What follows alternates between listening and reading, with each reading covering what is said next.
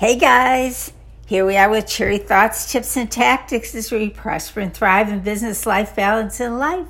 And this is Debbie Parker, your success coach, with another episode.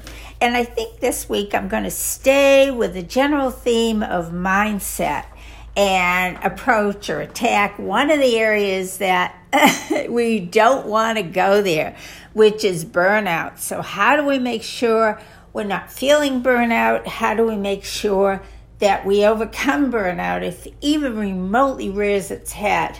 So a lot of burnout comes from expectations that we set for ourselves. So when we set ourselves up for success, we got to make sure that burnout is not part of that. By taking breaks, by managing our calendar, by scheduling breaks, and by focusing on taking care of ourselves. And that's what I mean by not only talking about business and life, but life balance. So important. Now, what happens? How do we know when we're in burnout? Well, we start thinking of our work as, instead of inspiring, instead of full of energy, it starts feeling like an endless grind. And what do we do about that? Well, what we want to do is several things. Most important, we want to schedule some breaks for ourselves. We want to prioritize. We want to be realistic as to timelines that we want to set for ourselves. We want to manage our clients' expectations so we're not promising too much and then not being able to fulfill it, because that is stress, and stress can lead to the burnout. In addition, trim down on the pressure in all areas. So good things are standard operating procedures, asking for help. If you're doing social media, not going into that perfectionism kind of thing, stop looking at the numbers.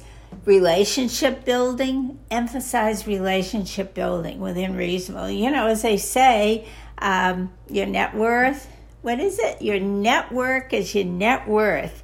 And I agree, but relationship building is really a long game. So you want to set incremental goals and don't feel you have to follow up on everyone. Yeah, I know they say follow up. But you got to use some judgment. Now, in my business, I've got to say that I have not had burnout because I've sort of been balancing two things. I've been balancing my coaching and I've been balancing my flea market vending for vintage items. And I schedule, I make sure I don't have too much in one direction or the other, and one kind of relieves the pressure of the other. So, and the fact is I love doing both of them. So I would say dig in, be proactive in avoiding situations that are going to result in burnout, and cut out some time just to have a little fun. So I hope you had fun listening to these little tips, this little bit of advice. Hope you're having a great week. Talk to you next Wednesday. Bye.